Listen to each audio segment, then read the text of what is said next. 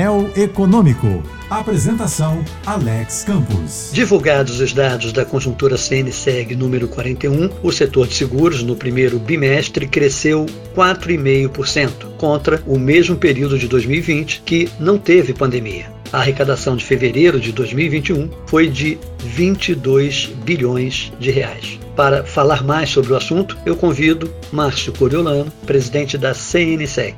Márcio. Alex, é importante esse tipo de comparação mês contra mês da Conjuntura CNseg, porque a gente pode perceber o efeito estatístico importante sobre o setor de seguros. Você mesmo falou sobre esse crescimento do primeiro bimestre de 2021, mesmo sob o efeito da pandemia. E eu te digo mais ainda. Se você fizer a relação apenas entre o mês de fevereiro de 2021 e o mesmo mês de fevereiro de 2020, que havia apresentado bom desempenho logo antes da pandemia atingir o mundo do Brasil, a arrecadação agora foi 5,5% superior.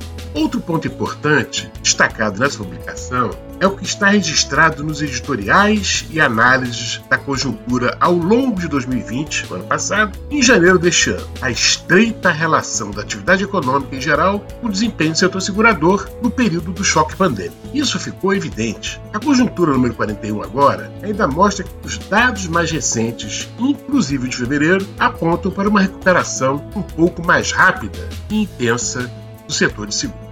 Obrigado, Márcio. Você pode ler a Conjuntura CNseg gratuitamente em cnseg.org.br.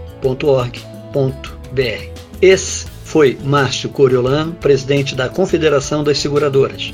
Eu sou Alex Campos. Bom fim de semana e boa sorte.